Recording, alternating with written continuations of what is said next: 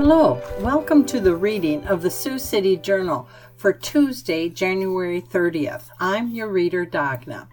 We'll begin with the 5-day forecast for the Siouxland area. Today we'll have intervals of clouds and sun with a high of 39 and a low tonight of 25. Wednesday will be mostly sunny and milder with a high of 49 and a low of 30. Thursday will be turning cloudy, but it will still be warm with a high of 48 and a low of 37.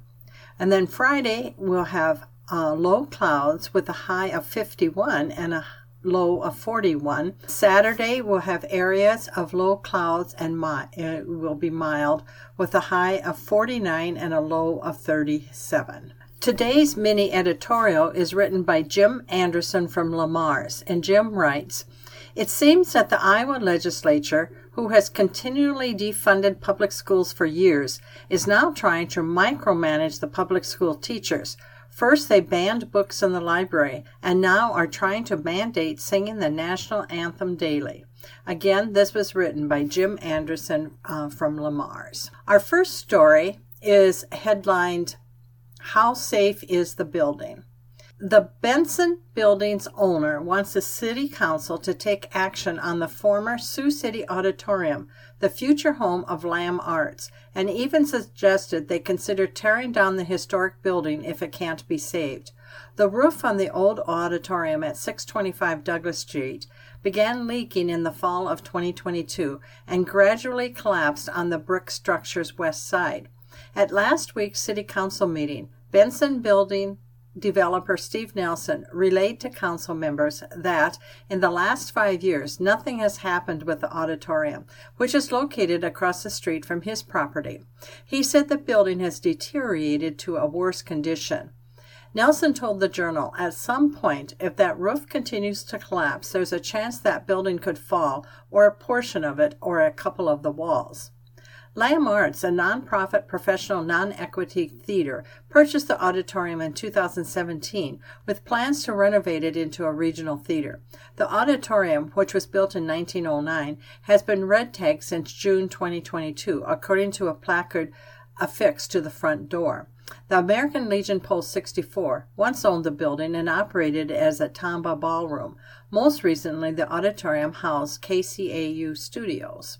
Photos taken by a Journal photographer Thursday from the Benson Building, 705 Douglas Street, show an HVAC system precariously perched on the caved-in portion of the auditorium's roof.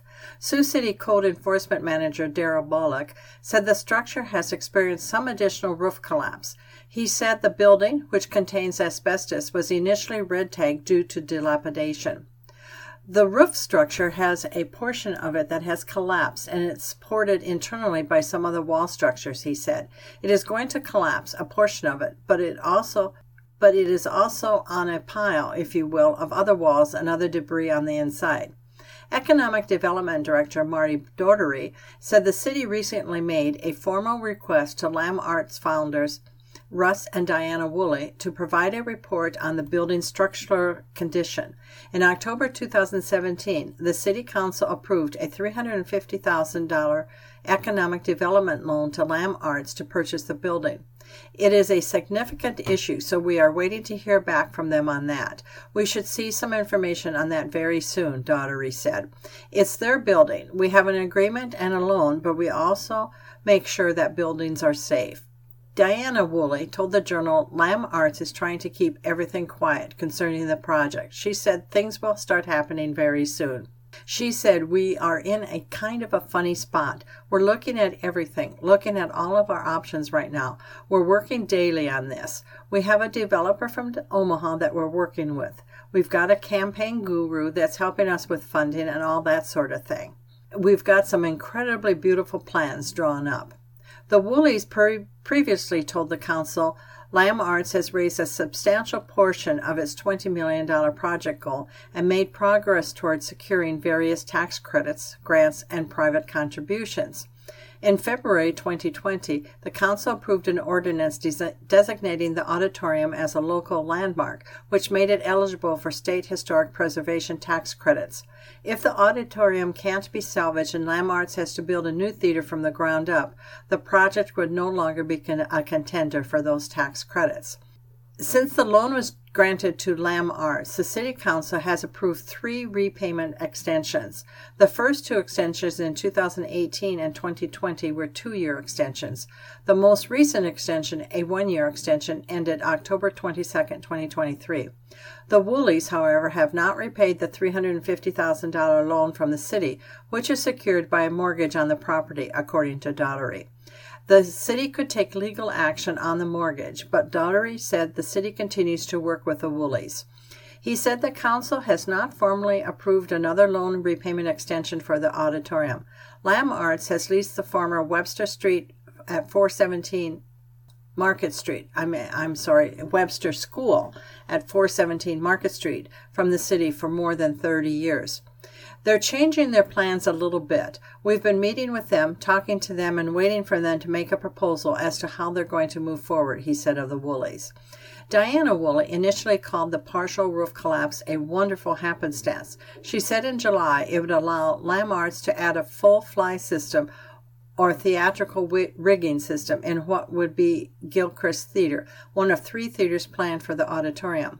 We're going to go into the ceiling further up so that we'll have a full fly system, which is awesome, Woolley said at that time. It was lemons at first, and now it's lemonade. Lamb Arts purchased the auditorium from Lois Archer Dunbar for $400,000 in November 2017, according to the Sioux City Assessor's website. Roughly 2 years after the sale of the auditorium to Lamb Arts, Harkey Development purchased the Benson building for $350,000 from Warnock Development.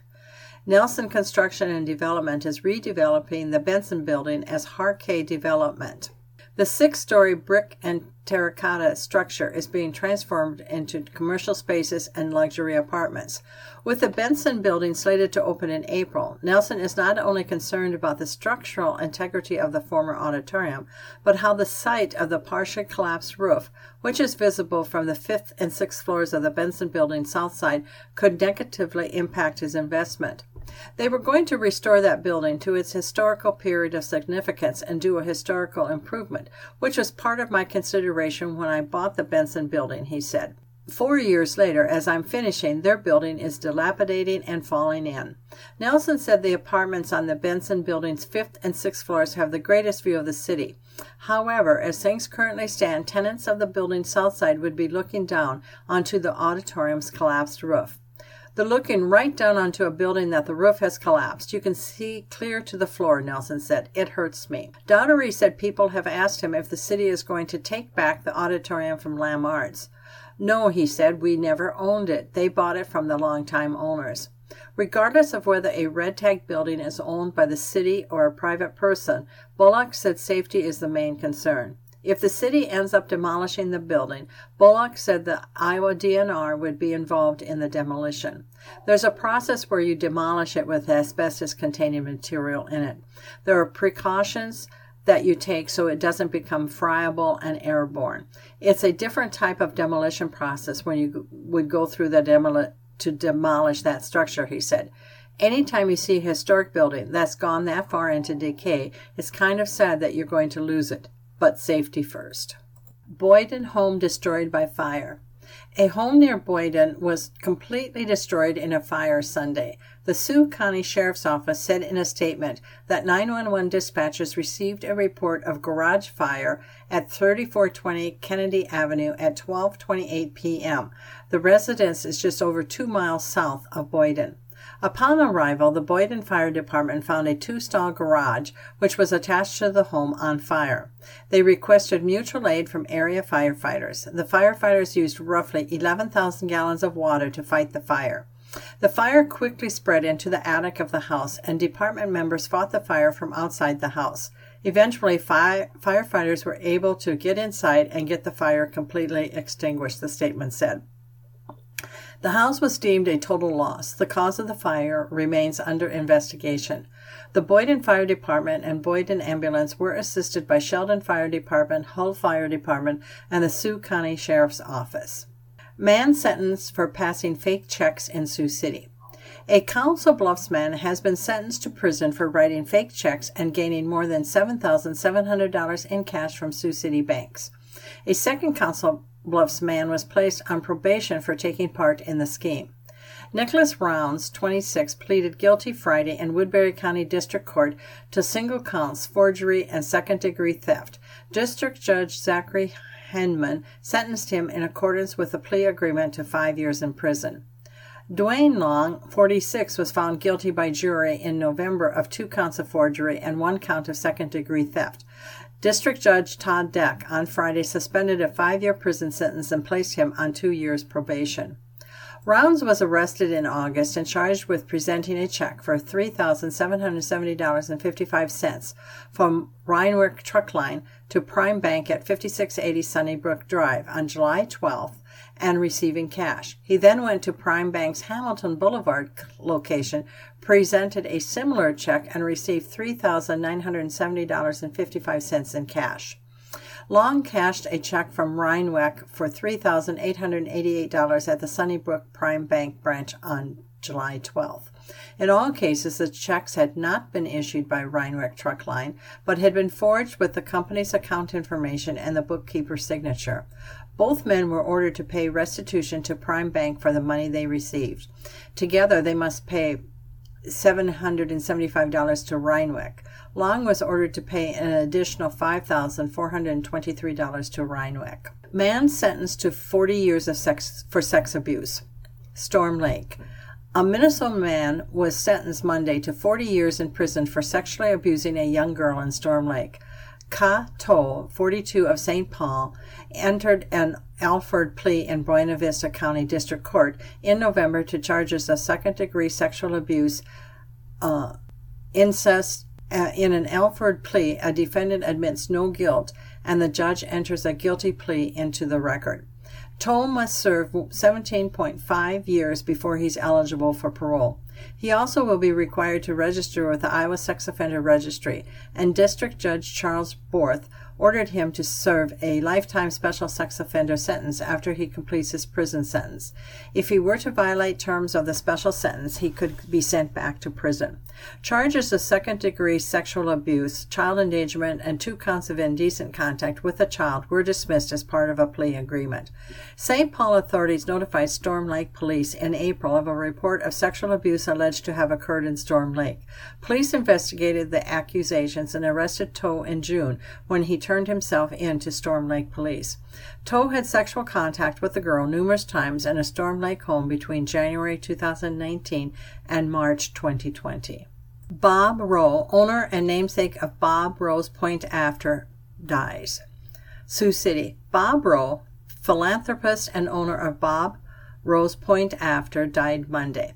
His death was confirmed Monday by a family friend in a social media post by the restaurant. A local legend has passed today. He was hardworking, kind, and charitable, Bob Rowe's Point After said in his social media post. He always gave back to our community. He has touched the lives of many and has left the world a better place. Rhonda Capron remembered Bob Rowe as a Sioux City icon. Bob is Sioux City. That's who we want Sioux City to be like, said Capron, a friend of Rowe's and former Sioux City Council member. Rowe, 85, was widely known and beloved in the community for his restaurants as well as his sports philanthropy. Capron said, Bob has been steadfast in this whole community. He was a pillar of the community and he's going to leave a lasting impression. He was just a generous soul that did everything for the good of the community.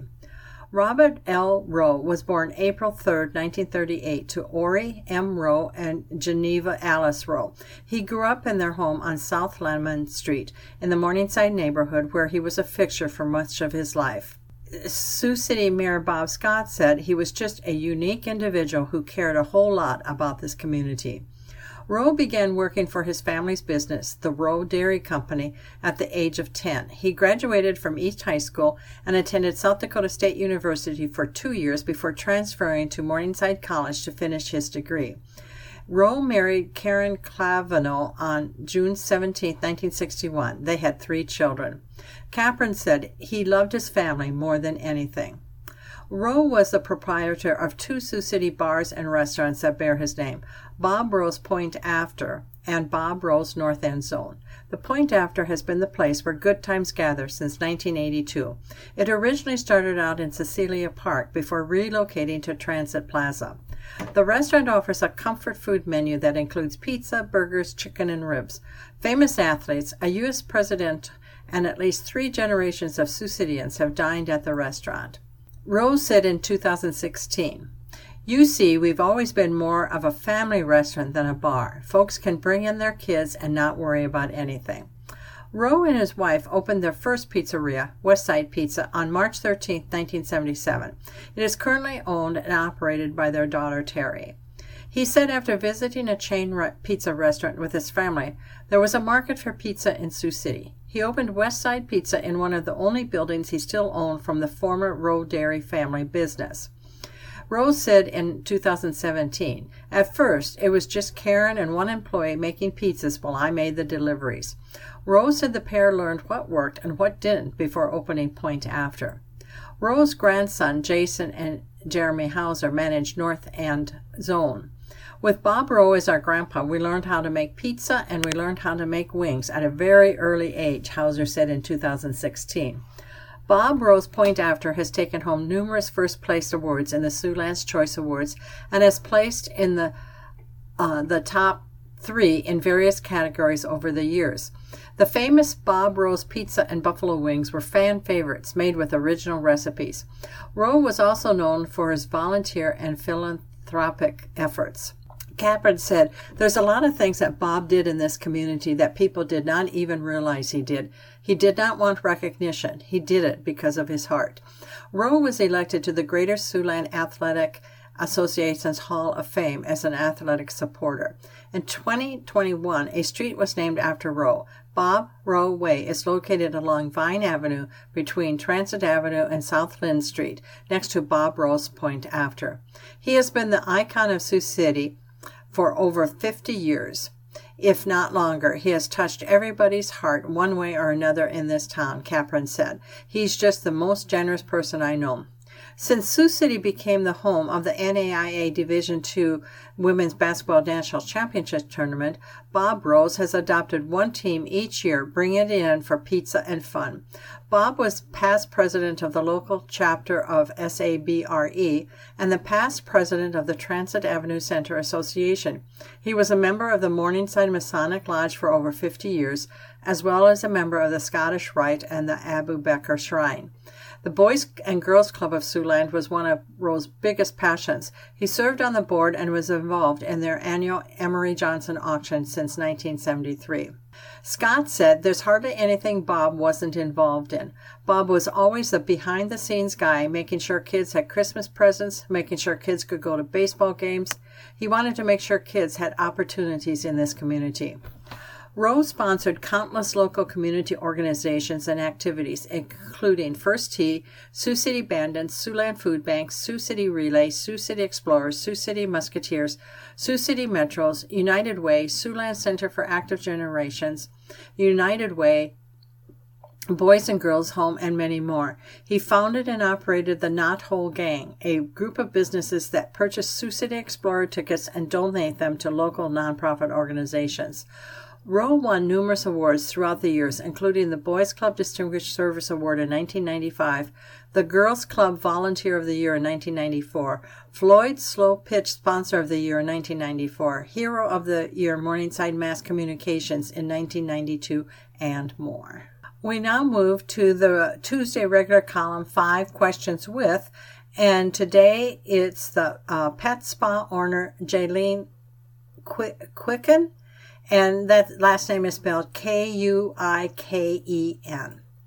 North Sioux City.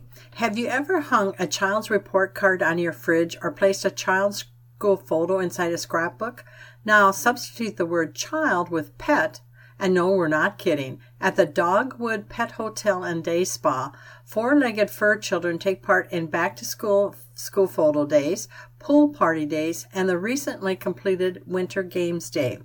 We even created an entire burn book a la Mean Girls, Dogwood owner Jolene Quicken explained. But in our case, this is a bark book. Okay, it seems like having a sense of humor is required for owning what is described as a 30,000 square foot luxury pet hotel. Nestled on 12 acres of land with 6,000 square feet of indoor space and more than 2 acres worth of outdoor space, the 1200 North Shore Drive facility has been around since 2011. However, Quicken purchased the business more than 2 years ago. I've always loved animals, but didn't want to go down the veterinarian route, she said. Managing a high-end kennel with plenty of amenities seemed like it would be more fun. The first question: what type of person would board a dog inside a doggy day spa? The answer: there really isn't a specific kind of person. Instead, our clients tend to come from households where both pet parents work.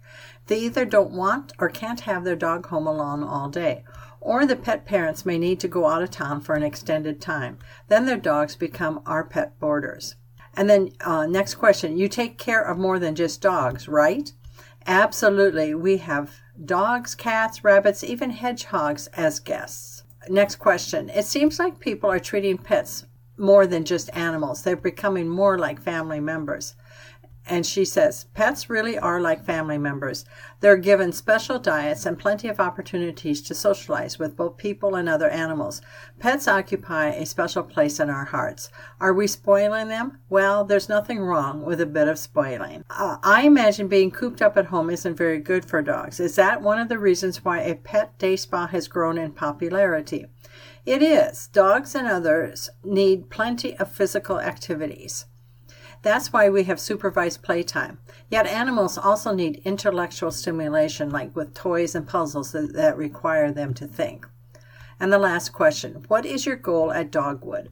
We employ a professional trained staff with one thing in mind.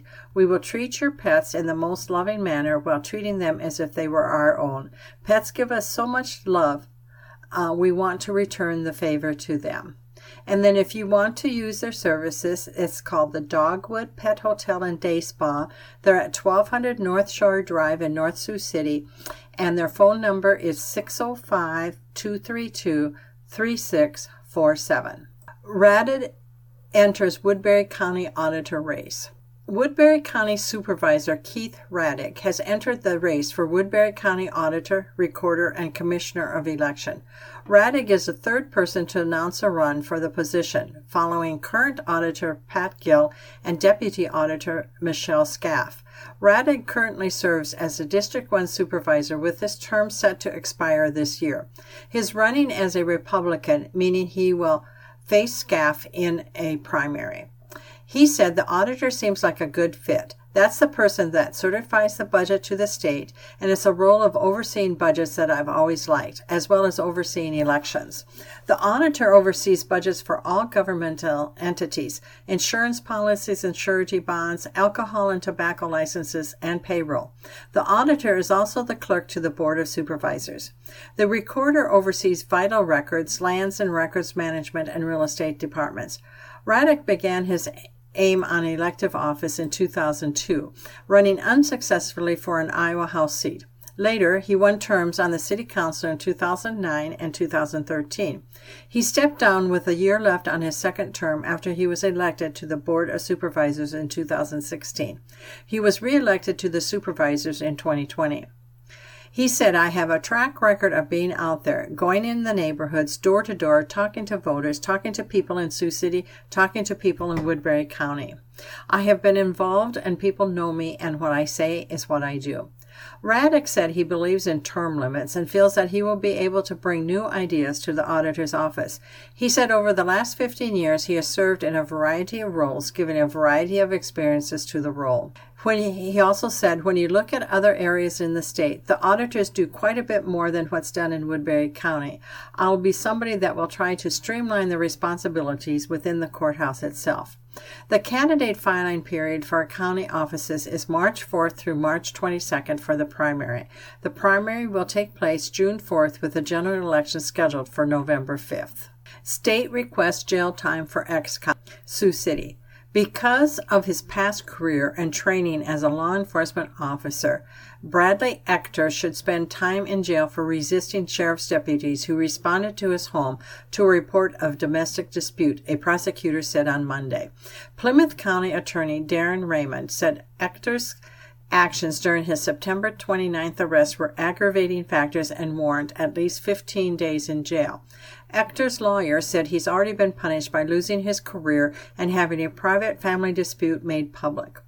A Sioux City police officer at the time, Ector, 50, was initially charged with the domestic assault and pleaded guilty on January 4th to reduced charges of assault and interference with official acts, both simple misdemeanors.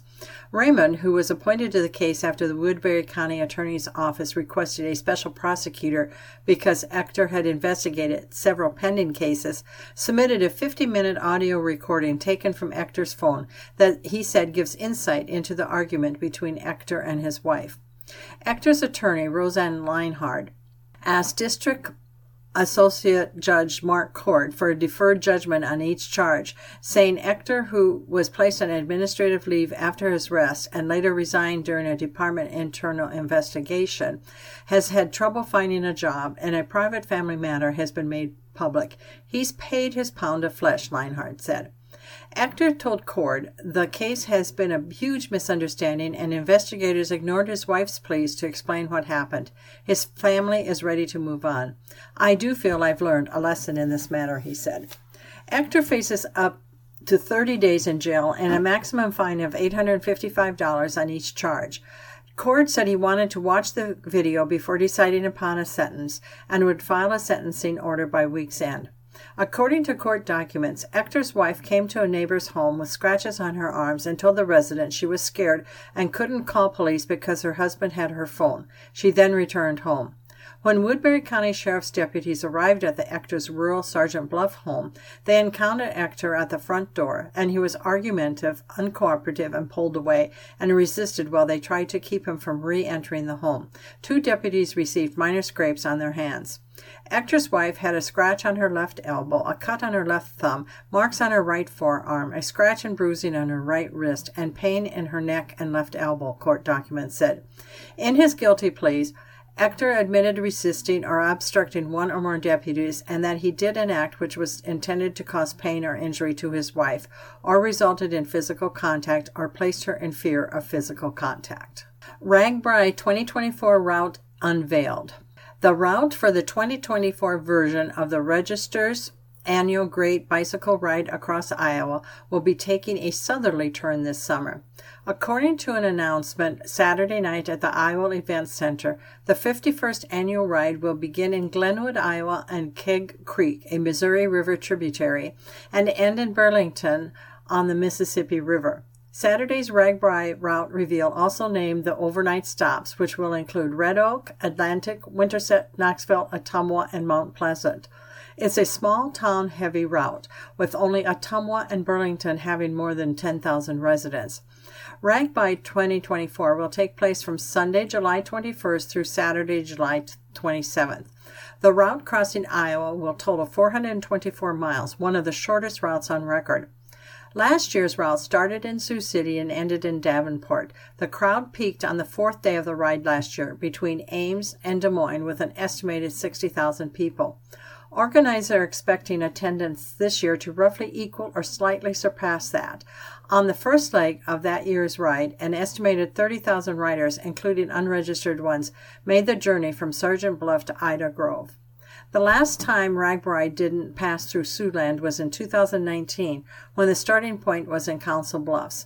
This year's route will have 18,737 feet of climb, quite a bit more than last year's 16,549 feet of climb.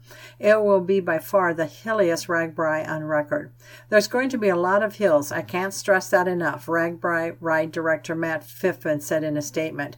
If you ride your bicycle and train, you're going to be in a good spot. The route and roads the ride will travel are still being finalized. You are listening to the reading of the Sioux City Journal for Tuesday, January 30th on IRIS, the Iowa Radio Reading Information Service for the Blind. We'll now turn to the obituaries for today. beginning with Lois June Pearson, 98, formerly of Sioux City, passed away Monday, January 8th, at home.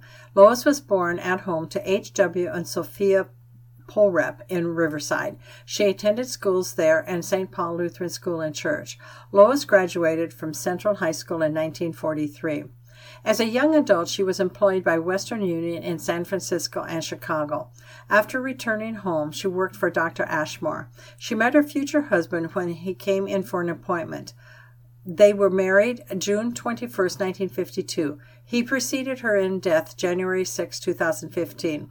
Lois was a member of Riverside Lutheran Church and the Quilters Group before they moved to Colorado Springs in 2008 to be closer to their daughters. She was a member of Faith Lutheran Church in Colorado Springs, where her service will be held on January 27th. She was a devout Christian her whole life. Dean O. Dunn, 93, of Merrill, passed away on Friday, January 26, in Sioux City. A celebration of life service will take place at 11 a.m. on Wednesday, January 31st, at St. John's Lutheran Church in Lamars. Visitation will begin at 2 p.m. on Tuesday, January 30th, at the Maurer Johnson Funeral Home in Lamars. The family will be present from 5 to 7 with a prayer service at 7. There will also be an hour of visitation at the church prior to the service on Wednesday. Kenneth R. Alderson, Jr., 64, of Sioux City, passed away surrounded by his family on January 25th. A celebration of life will be held at 2 p.m. Saturday, February 3rd at New Freedom Church, 423 George Street, Sioux City. Arrangements are under the direction of Waterbury Funeral Service of Sioux City. Dennis M. Davenport, 72, of South Sioux City, passed away Friday, January 26. Private family service to be held at a later date. Moore and Becker Hunt handling the arrangements. Richard E. Lance, 71, of South Sioux City, died Sunday, January 28th. Memorial service at 7 p.m. on Thursday, February 1st. Visitation will be at 6 p.m., both at Moore and Becker Hunt Funeral Home. Mary Ellen Fulton, 85, of Lamars, passed away on Saturday, January 27th, at Floyd Valley Healthcare in Lamars. Mass of Christian burial will take place at 11 a.m. on Friday, February 2nd, at All Saints Catholic Parish, St. Joseph Church in Lamars. Burial will follow at Calvary Cemetery in Lamars. Visitation will begin at 2 p.m. on Thursday, February 1st, at St. Joseph Church. The family will be present from 5 to 7 p.m. with a rosary at 5:30 p.m. and a scriptural prayer service at 7 p.m. The Maurer Johnson Funeral Home in Lamars is assisting Mary's family with arrangements.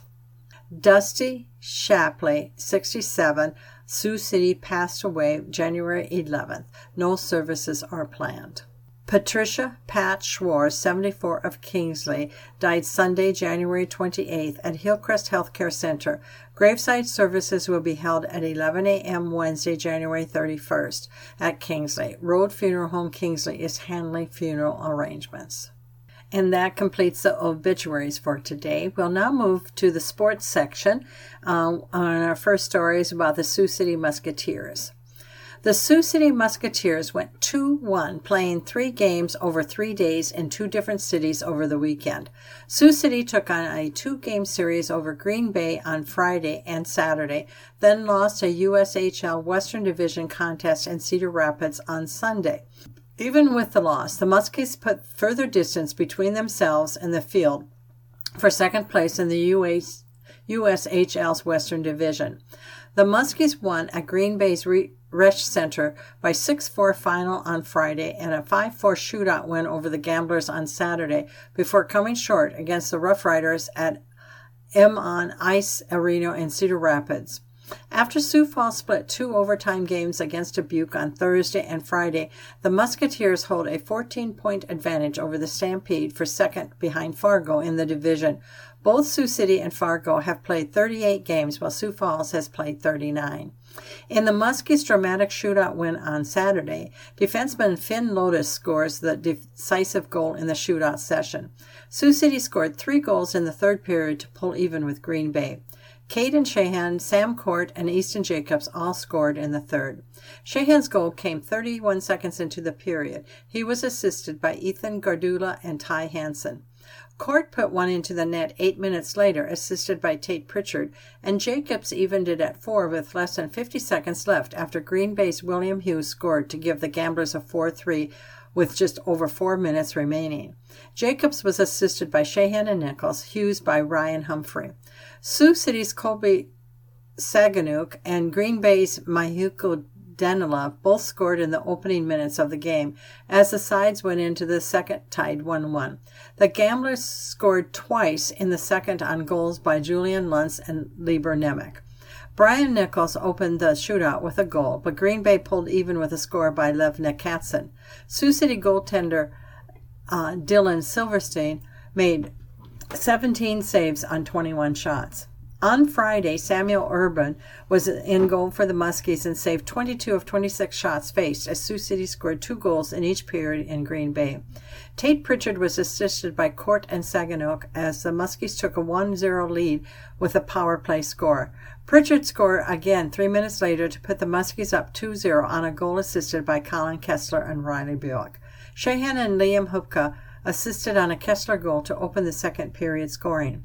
After Green Bay got on the board with a goal by Jason Shagabal score, Ethan Gargill put Sioux City up 4-1 on a score assisted by Shahan and Ty Hansen. Danilov set up a Katzkin score to pull Green Bay to 4-2 by the end of the third, but Kessler put home a Bruick pass for another Sioux City score, and Loftus would ice it with a goal off a Nichols assist. Green Bay would add goals by Shagaby and Katzen, but it proved to be too little, too late. On Sunday, Cedar Rapids scored 3 times in the third to pull out the home win. Sioux City got out to a 2-0 lead by goals by Ethan Strand and Shahan. Riley Basson got the Rough Riders on the board with an unassisted goal with 5 minutes left in the second. Sioux City would get one more with seconds left in the period, though, as Kessler put the Muskies up 3-1 as he was assisted by Bruick and Hupka. All 3 Cedar Rapids third period scores came less than halfway through the frame. Landon Resendez started the run with a goal 5.5 minutes in, and Ryan O'Connell scored 20 seconds later on an assist by Nico Touris and Colin Grabble. Aidan Welsh closed it out with a score on an assist by Amini Hajibi. We'll now go to high school sports, and we'll begin with boys wrestling. When Cale Morrow was a freshman, he won a tournament title at Kingsley Pearson High School's Crush Invitational by beating Jaden Fredericks. Morrow got his 24th career win by Fredericks that day in the 106-pound championship bout. Fredericks was at Sioux City East then. Now, the two do battle daily as their teammates on the Akron Westfield High School wrestling team, a top 10 ranked tournament team in Class 1A. Jaden and I have been wrestling each other our whole lives, said Morrow, a number 4 ranked 120-pounder. We push each other a lot, so when I found out he was coming to Akron, I knew we were going to make each other better. Ever since he came last year, we've kept pushing each other. It gets a little rowdy in the room sometimes, but it always ends up being for the best. It's all about bringing out the best in the other guy. And fresh off winning the 120 weight class at the most recent Crush Invitational, Morrow collected career win number 150 in the process and credits Fredericks for helping him get there. It wasn't anything I expected to accomplish necessarily, said Morrow, a Mankato State recruit, but it shows where I'm at the level I'm at compared to other wrestlers. It's a good achievement.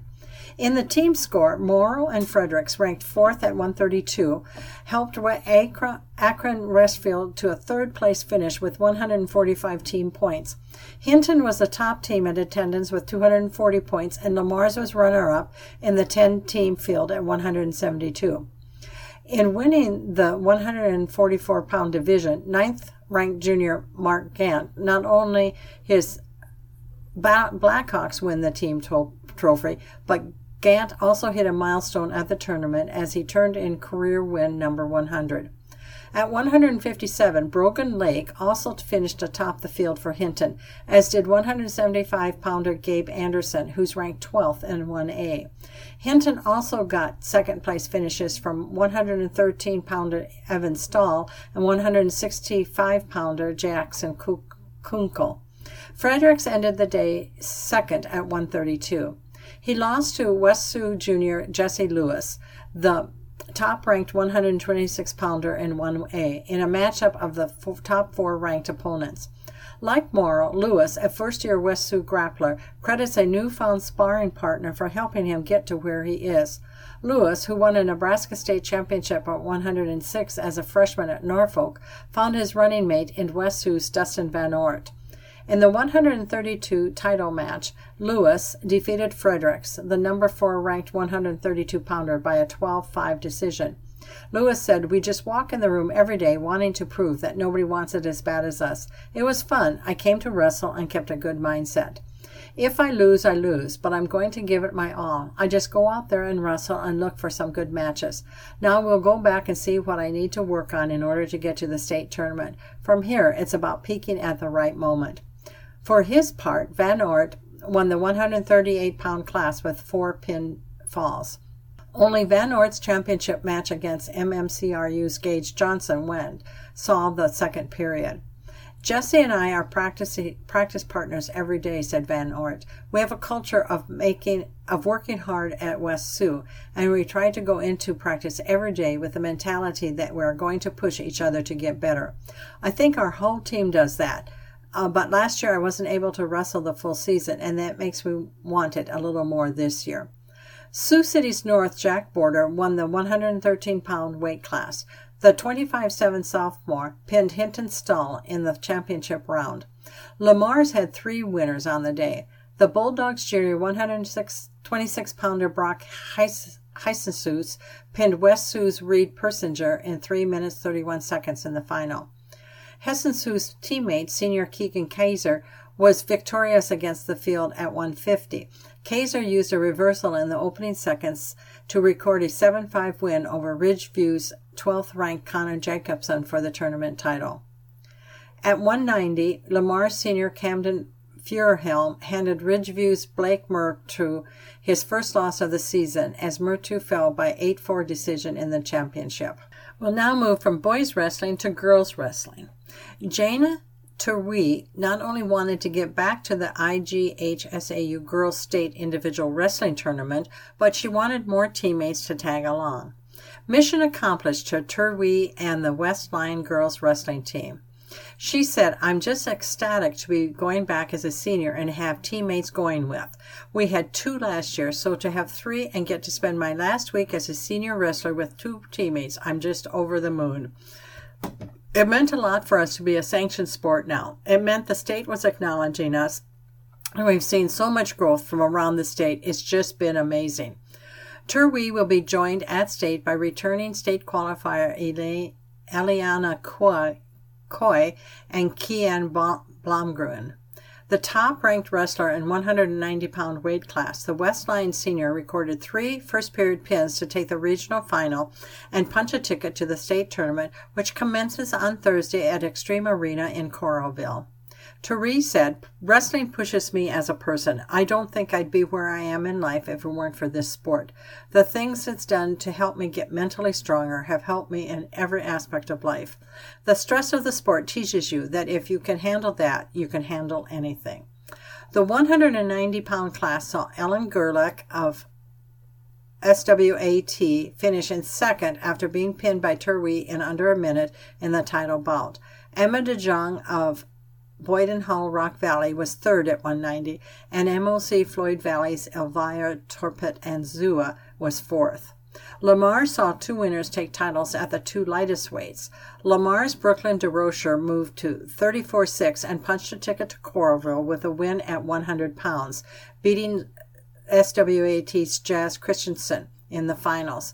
Boyden Hull Rock Valley's McKinley Sandbolt took third and will advance, as will 4th-place recipient Teresa Philippe Andres of MLC Floyd Valley. At 105, the Bulldogs' Kira Heisenhuis was the top wrestler of the field as she defeated trainers Emma Miller in the final. Sophia Hazen of ATU and Quinn Foster of Highway 34 also moved on.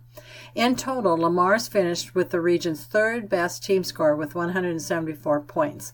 Lewis Central had the most team points with 205.5, and SWAT was second at 203, with the Bulldogs in third with the 174 points.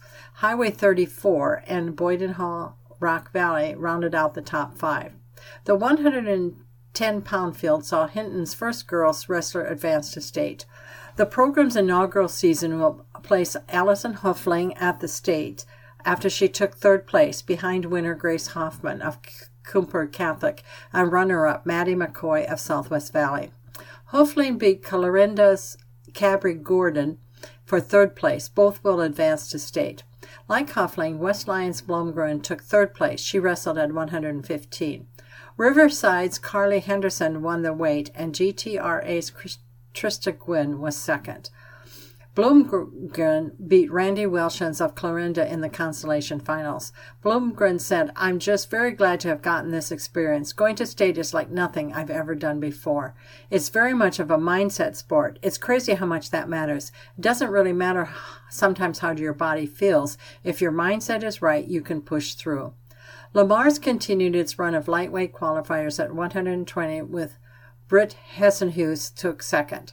Avea Smith of Lewis Central won the 120 class. Cooper Catholic Sadie Smith was third, and Riverside's Veronica Scheichinger was fourth. We'll now move to high school basketball. The Sioux City East High School boys basketball team was among the biggest risers in the latest IHSAA rankings. In the previous poll, the Black Raiders were ranked 10th in Class 4A, but East now checks in 4th in 4A after a week that saw the Black Raiders go 3-0 with Missouri River Athletic Conference wins over Council Bluffs, Abraham Lincoln, and Sioux City West, as well as a non-conference victory over new number 5 Waukee, who was ranked 3rd before the Black Raiders won on Saturday.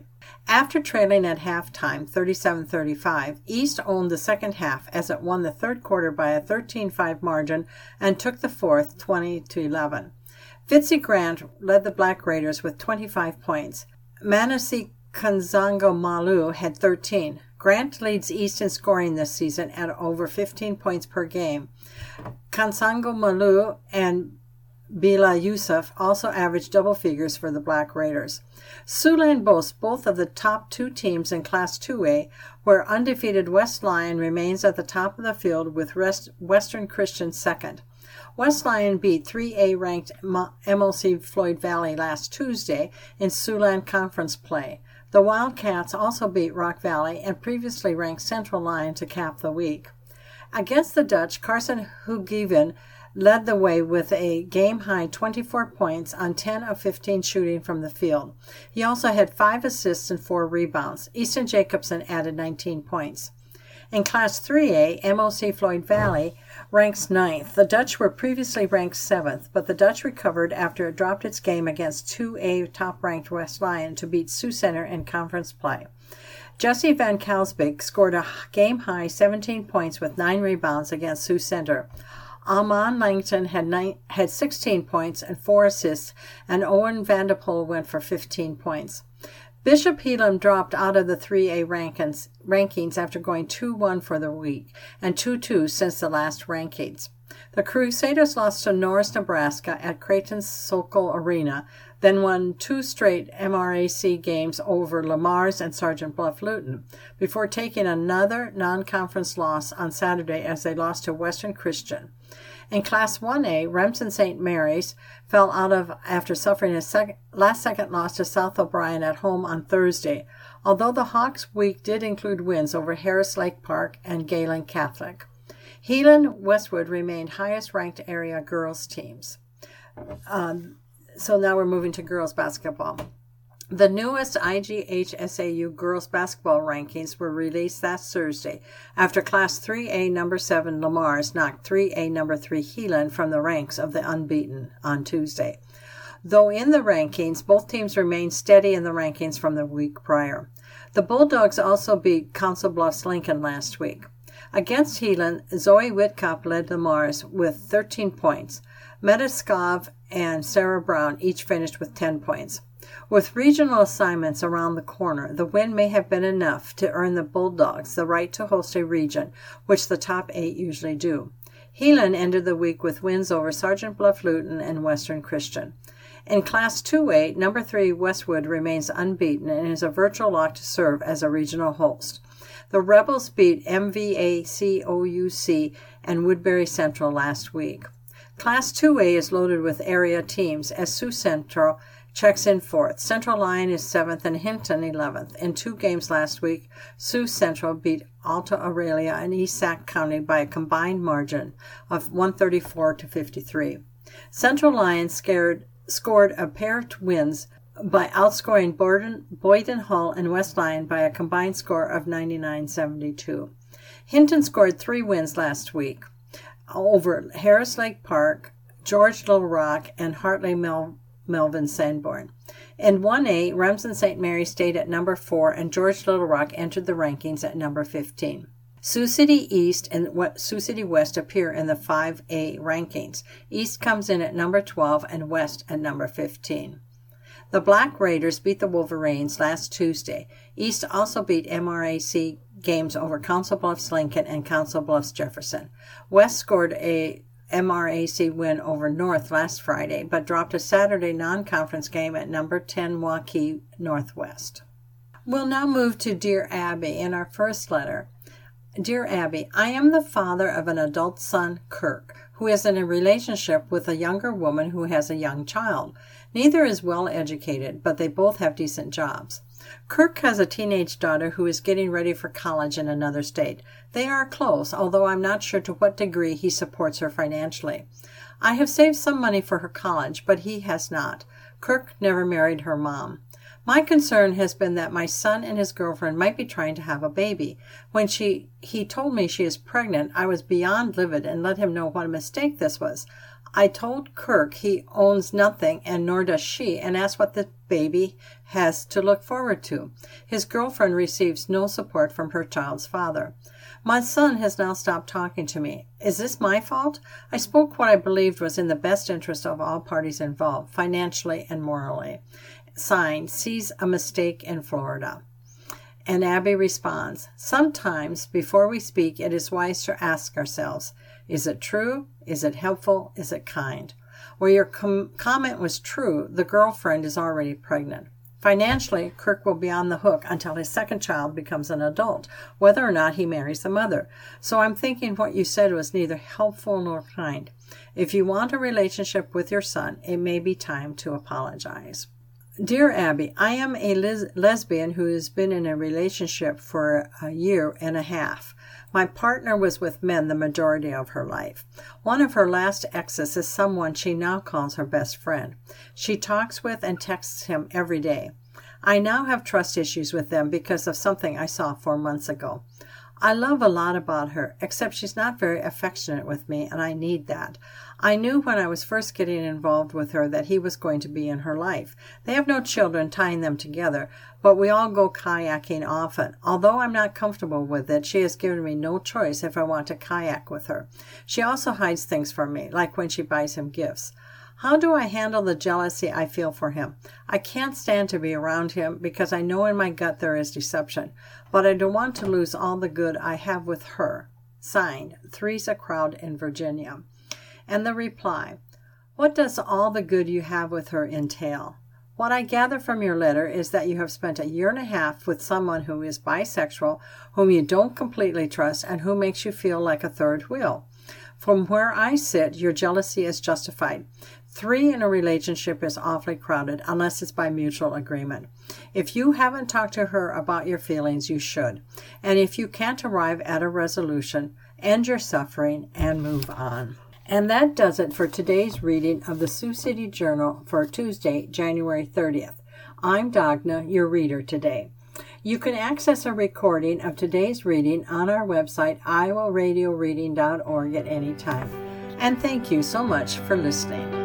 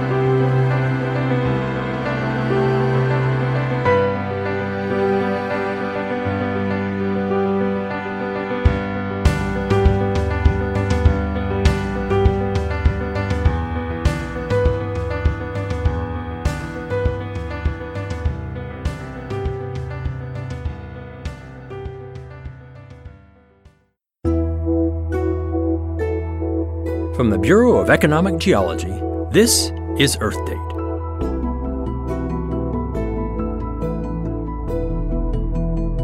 A decade ago, there were typically 20 earthquakes a year that were large enough to feel in the central and eastern U.S. But in 2015, there were over 1,000 of them. Why? It's mostly because we're pumping more water into the ground. The boom in U.S. oil and gas production over the last decade has brought many more oil wells, which also produce water. Most is naturally occurring in the formation, and some was injected by operators to allow or improve the recovery of oil and gas. In both cases, the water will likely have picked up salt and other minerals from the rock, making it many times saltier than seawater. Operators may re-inject this water to continue to liberate oil and gas. But more often, there's too much to handle. So it's trucked or piped to disposal wells, where it's pumped down into deep saltwater reservoirs. Adding large volumes of wastewater increases the pressure in these rock formations, which can allow natural faults to slip more easily than they normally would, causing earthquakes. To address these quakes, regulators and the petroleum industry are monitoring disposal wells and shutting down those that could cause damaging seismic activity. And they now think that managing wastewater injection more carefully should help. There's still more work to be done, and university research centers, like the Bureau of Economic Geology, are conducting major studies with the aim of minimizing the risk of earthquakes while maintaining the benefits of domestic energy production. For Earth Date, I'm Scott Tinker. Earth Date is produced by the Bureau of Economic Geology at the University of Texas at Austin, with support from Schlumberger, helping oil and gas companies increase production and efficiency while lowering environmental impact. You can hear more Earth Date stories at earthdate.org.